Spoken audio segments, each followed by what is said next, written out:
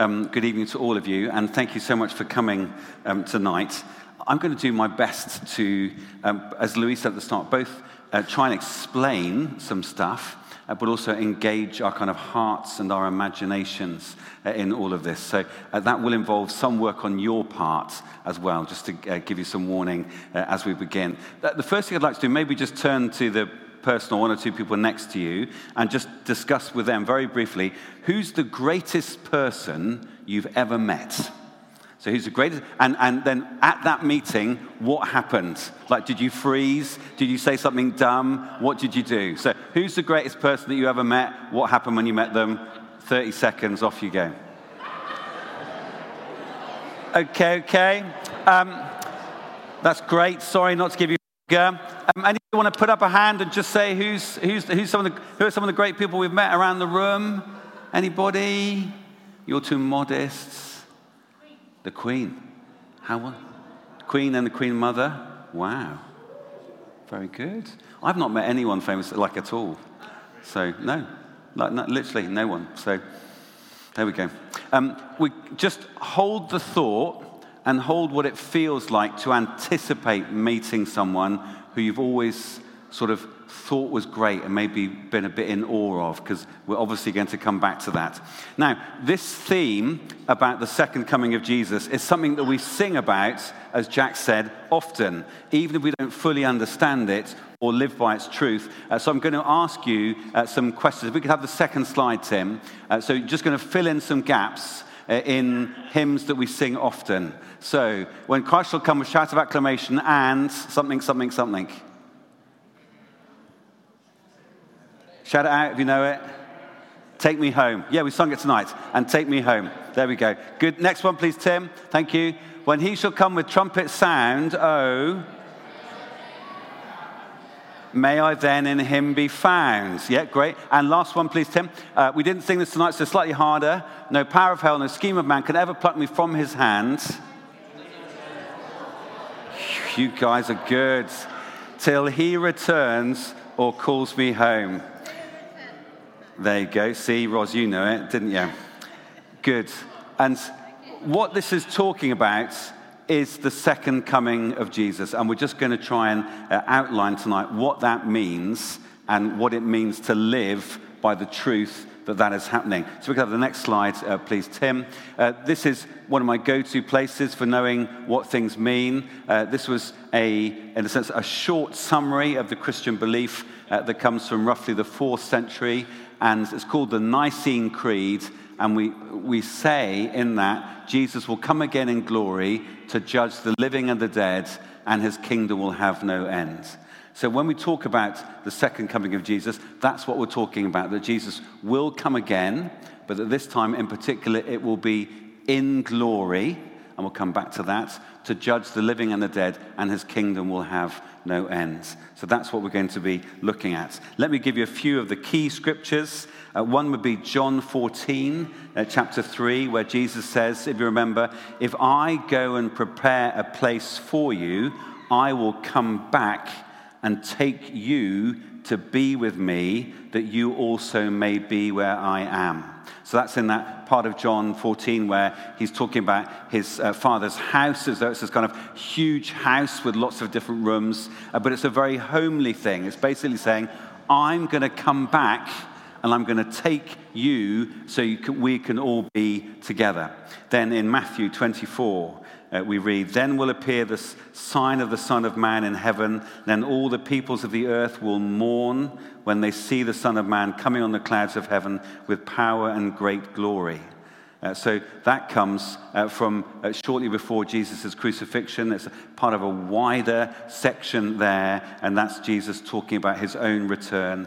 And then in Acts 1, once Jesus has ascended and gone back to heaven, the angels say to the disciples, Acts 1, verses 10 and 11, men of Galilee, why do you stand here looking into the sky? This same Jesus who has been taken from you into heaven will come back in the same way you have seen him go into heaven. So saying to them, look, you saw him go, well, don't worry, because he's going to come back again.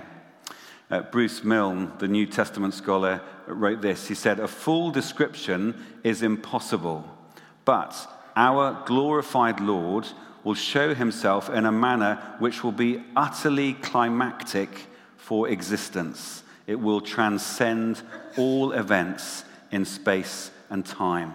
That's what we mean when we say Jesus will come again. It will be the time when the salvation that he has come to win for us and for our earth will be completed.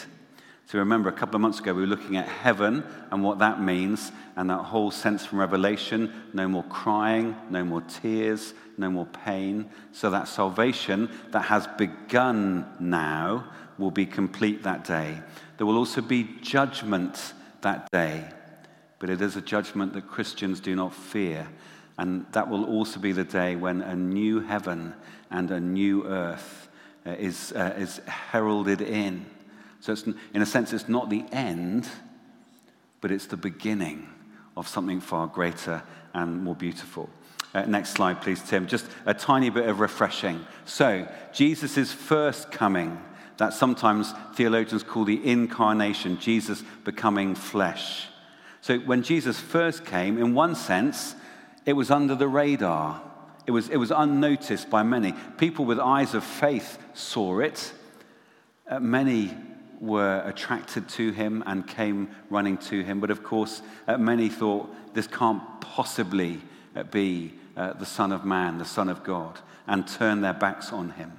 That was Jesus' first coming, when the Word became flesh and dwelt among us. Next slide, please, Tim. Jesus' first leaving is what we've just referred to, is the ascension, end of Luke and Matthew, start of Acts, where Jesus goes back to heaven.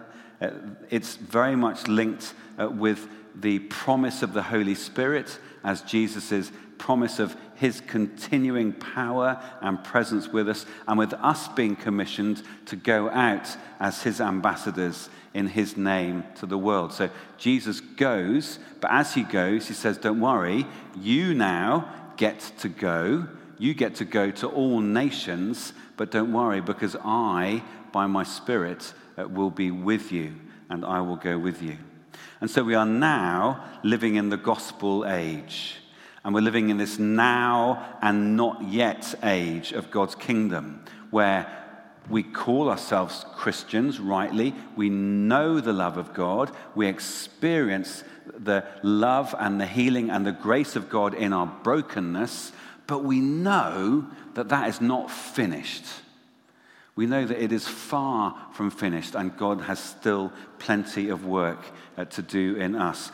We are delivered now from the fear of death, or what Paul calls in 1 Corinthians the sting of death, that sense that it just leads to judgment, to hell, to being far from God. We're delivered from that, and yet every single person in this room is still to die.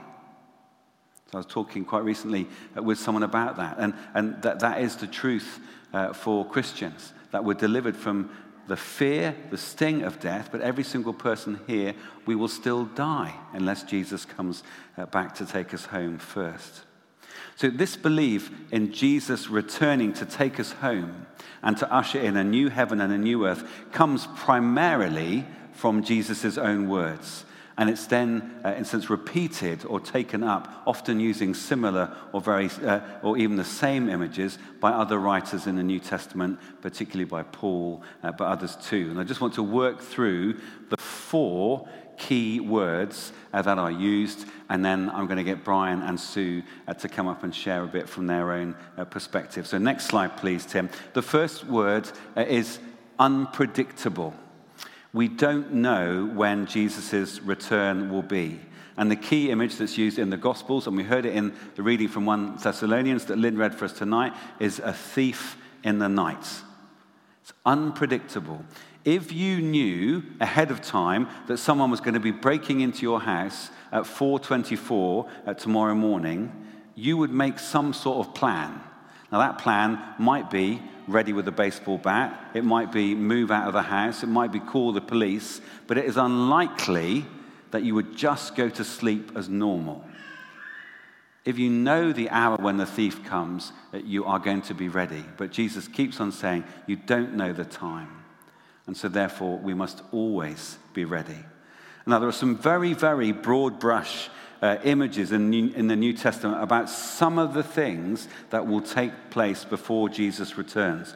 But the key image is still that we don't know the time.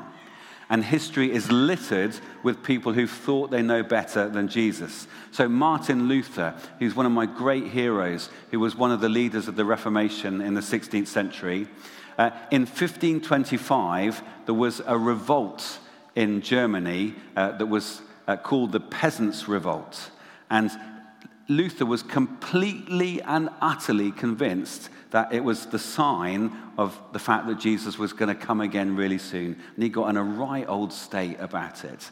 And then, here we are, 500 years later, Luther was clearly wrong, even though he was right about so much. October 1914, Jehovah's Witnesses claimed that Jesus had made an invisible return to earth. Well, that clearly goes against the teaching of Scripture, because Jesus always says it's going to be in glory. No one can miss it. You might have missed his incarnation, his first coming. You won't miss the second one. In 1988, I was living and working in Jerusalem that summer, and there was a whole band of Christians, mostly from the States, who had been told by their kind of cult leader that Jesus was going to come again in the summer of 1988. They'd sold all their possessions, and they were literally camping on the Mount of Olives, convinced that he was going to come again any second now. Our automatic response to anyone claiming that this thing in the news or that thing that I heard about is a sign that Jesus' return is imminent is to say, actually, we don't know. We don't know. He told us again and again and again, you don't know the time. And actually, knowing shouldn't make a difference, as we will see. Next slide, please, Tim. The second one is inevitable. Jesus' return is inevitable. It's absolutely 100% happening. And the key image is labor pains. Now, some of you have had babies. Some of you have witnessed others having babies. There just comes a point where this baby is coming. And that's the image that Jesus wants to use. It's 100% going to happen. We might talk about it in terms of the inevitability of love. Jesus has promised that he will come again to take us home or to bring us home. Now, think of the most trustworthy person you know and treble that and double it and times it by 10 and put a couple of noughts on the end. Jesus has promised. This is the inevitability of love. He's not going to leave us stranded. He's not going to leave undone the work that he promised that he would do. So the second key word is it's inevitable. It's going to happen. We can be fully sure of that. Next one, please, Tim. The next word that we often find in Scripture is that it is ignorable. Sorry, it's a bit of a lame word, but it's making a strong point. This is ignorable. You can ignore all of this. You can deny it. You can push it aside. In our culture, that's part of a wider cultural fear of death, that we just want to just push all talk of this away. There is warning as well as longing in the New Testament. It teaches us that we should be ready at all times for his return or when he calls us home. But many of us aren't ready. But if we love him, we will be ready to see him and will want to be ready to see him. Those of you who have been married recently, or like next year we've declared, by the way, as the summer of love, because there's just so many people already getting married, will sort of be aware that as the day comes closer, one has a focus, and on the whole, you want to be looking your best for that day. If for no other reason than there's going to be Michael taking photographs of it. So we rightly, on a big occasion, want to look our best and be at our best. And there's something similar going on here, that we can ignore all of this and say, well, actually, either it's not going to happen, or I don't want it to happen, or it's not going to include me. But actually, that would be a huge mistake, and Jesus warns us against it. The last word is wonderful. Wonderful. This is something that we long for, or better, really, to say, Jesus is someone we long for. If we belong to Jesus, we are children of the light. We are forgiven. We are being made new. We love Jesus. We love what he stands for. We love what he wants. So rather than say, it's ages, like statistically, until I die, so I'm going to live my own life, instead of saying that, we say, God loves me unconditionally and recklessly. So I'm going to live my life for him. I'm going to live as though I could either meet death or he returns every day. That's going to be the perspective that I have. That's going to be the thought with which I wake.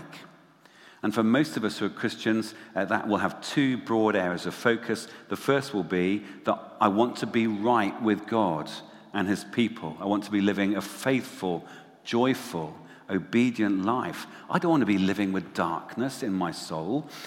Selfishly, it's not good for my soul, but I know the future in the biggest, broadest brushstrokes possible. I know where I'm going. I know who's going to come and take me home. I know that my real, deep, true home is not here, but it's with him in the city of God. So the first focus is that we will want to be right with him and his people. But the second focus will be that we want to make earth more like heaven. We want to make earth more like heaven.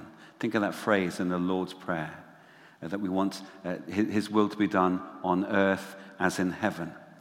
There is a Marxist critique of Christianity that says Christianity basically, Marx called Christianity the opium of the people. It was something that kept us lazy and complacent, and basically said to people, look, if you just suffer lots in the present, don't worry, because you'll have Jesus one day in the future. And so he saw it as a way of keeping the working classes down by telling them that even though they had a terrible life here on earth, they were going to have a great life here in heaven. That is not ultimately true for any Christian who reads and understands their Bible. The fact that Jesus is coming again to bring a new heaven and a new earth is motivation for us to change the world today.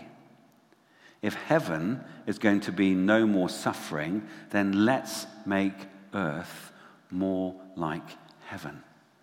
And that's why Christians feel so strongly about these important social justice issues.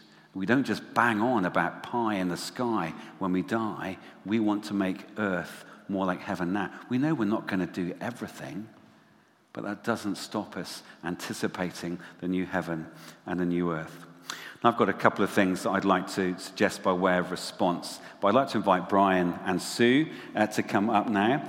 And there's two microphones. Come and take a seat. Wonderful. One for you, Sue. Brian, one for you. Thank you so much. And what I'd just like to do briefly is just to ask the two of you, and you can decide who goes first, what do you think it's going to be like meeting Jesus one day? I was trying to think this afternoon, and I came up with probably 20 or 30 sort of adjectives at that stage, but I think awe, wonder, and joy are probably the top three. Okay, Sue?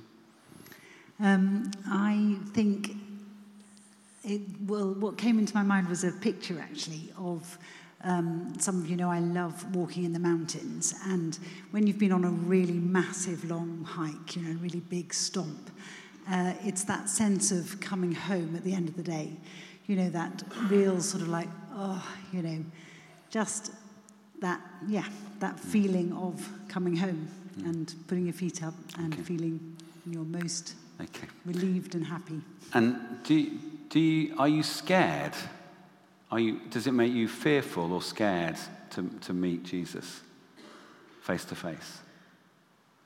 I don't think I can be scared. There's an English word, fear, which has two different meanings to it. One meaning of fear is to be frightened, and I'm not frightened of Christ coming again. Paul's so clear at the beginning of Romans 8 when he says there's now no condemnation to those who are in Christ Jesus. And I believe that to the depths of my heart, that in turning to him and asking him to cleanse me, to forgive me, then, as we've already referred to in one of the songs, when he comes to take me home, there's no frightening fear. I think there is fear, and the other sense of fear is that of awe and of wonder. And I think that's there. Maybe it is a bit like meeting somebody very important. People who've done that, say, in a restaurant, have suddenly found themselves very tongue-tied of sort of having finally met the hero they wanted to meet, just couldn't say anything. Mm-hmm. And I wonder whether it's going to be a bit like that. Mm-hmm. So are you scared? Yeah, no, I don't think I'm scared, because I hang on to this particular verse that I absolutely love, and it comes in 1 Corinthians 13, which is a whole chapter on love. And I loved what you said about, the inevitability of love. And at the end of 1 Corinthians 13, Paul writes, "Now we see only a reflection, as in a mirror. Then we shall see face to face. Now I know in part. Then I shall know fully, even as I am fully known." And I think it's that amazing fact that I will know as I am known, because there is so much that I don't really know, if I'm honest. I have questions, and I don't sort of mean like, how did Noah get the animals into the ark? Not those sort of questions, like really like gut-wrenching questions and deep questions about things that are huge. And this idea that I will actually know as he knows me, as I am known, is just, mind-blowing. And so there's this real amazing sense of, as Paul writes, completeness and coming together. And, so I just think, well, what an amazing thing to look forward to. I think that comes back to what you were saying about coming home. If you've been away from family for a while, and family who have greeted you at the airport, and there's great hugs and everything else, and when you've got back home, you find that you can be yourself. Whilst you've been away, maybe there's all sorts of things you've been worried about. Things may have gone wrong, or you've had some great times and you're longing to share those. But when you come back home, you're known as part of the family. And I think that's the same here, that business of coming home. We can experience a bit of it now in our times of worship.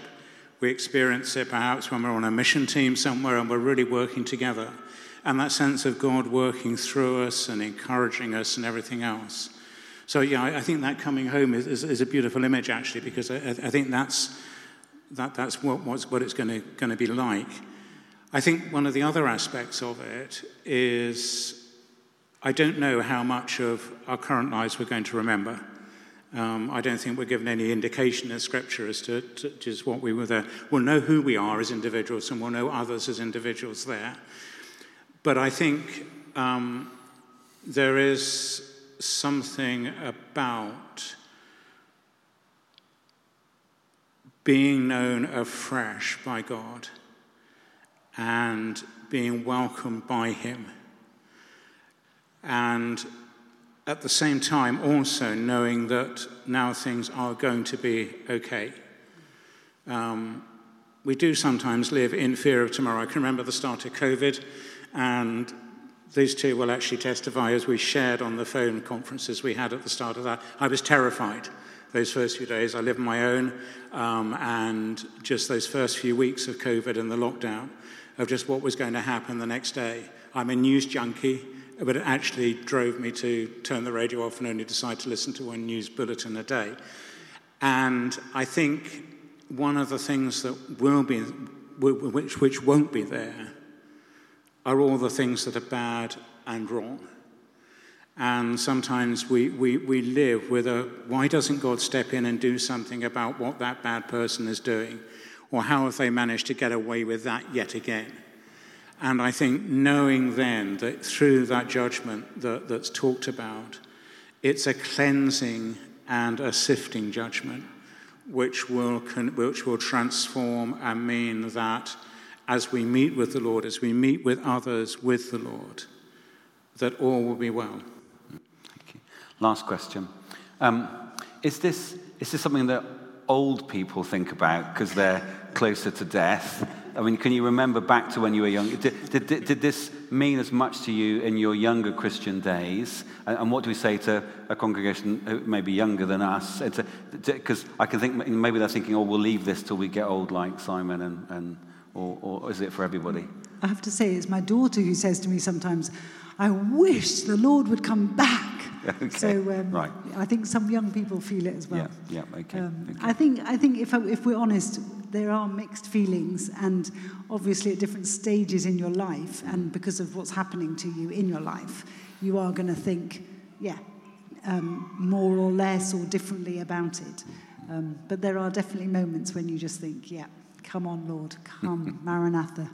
I remember when I was a student, there was one particular time when things were very hard. I can't remember the details now. And with my roommate, we were listening to somebody explaining parts of Revelation to us. And in the midst of the chaos that seemed to have happened during that previous week, and in our real fears about what was going on in the world around us, as we heard part of the early parts of Revelation being explained in the sermon we were listening to, there was that sense of peace that God did have everything in hand. And I think that's part of knowing that he's coming again, even when things are tough, even when things are very rough. Knowing that he is coming again, it can be a reassurance to us, no matter what age we are. And I think so. I don't think it's just something that old people like me think about. Mm-hmm. I think there is a sense of this for all of us. Of God is sovereign, and he will one day return, and he will put things right. And those who haven't turned to him, those who have rebelled against him and caused evil to others, will come under his judgment. My longing would be that those people would actually, whilst they've got the time, would turn back to Christ and seek his forgiveness so that they too can come home. Thank you so much. What I'd like to do is suggest, we're going to put a slide up and just suggest 3 things to think about before we move on in the service. And just in a sense, by way of response for tonight, sorry, the side screens seem not to be working for some reason, so you have to look at the main screen. And really, so kind of 3 possible responses. The first one would just be, I need to think and read and talk more about this. We've sort of whetted your appetite. And so if you feel, in a sense, you still need more info and data, and do come and speak to one of the 3 of us or to someone else that you know well. We'll happily point you in the right direction. If you just feel like I just need to get my hands on more information, read, talk, listen, understand. The second thing, which maybe is just, there may be there's something that's dark and hidden or broken in you. We've talked about the fact that we are children of the day, and that as children of light, we will welcome Jesus when he returns. But of course, in most of us, there are things that are broken and dark and hidden that we need to bring into the light. And so maybe that's where you're at tonight, that actually that thought of, oh my goodness, what would I say to Jesus if he came again when I'm still carrying this bag of nonsense around with me? Maybe this is the Spirit prompting you to say, you just need to bring that out into the light. Do come and pray with people tonight, or come and seek one of us, and we'll gladly talk. And the third one may be just that sense of, well, I'm not doing enough to make earth more like heaven. We're all called to be doing that. So maybe there are ways that you feel God has called you to make earth, even just this little bit of earth, less suffering, less pain, less alienation, well, that's the perfect thing to be doing while we're waiting to die or for Jesus to come again. So I'm going to leave that up on the screen just for a minute. But Brian, would you just pray for us as we reflect on that, please?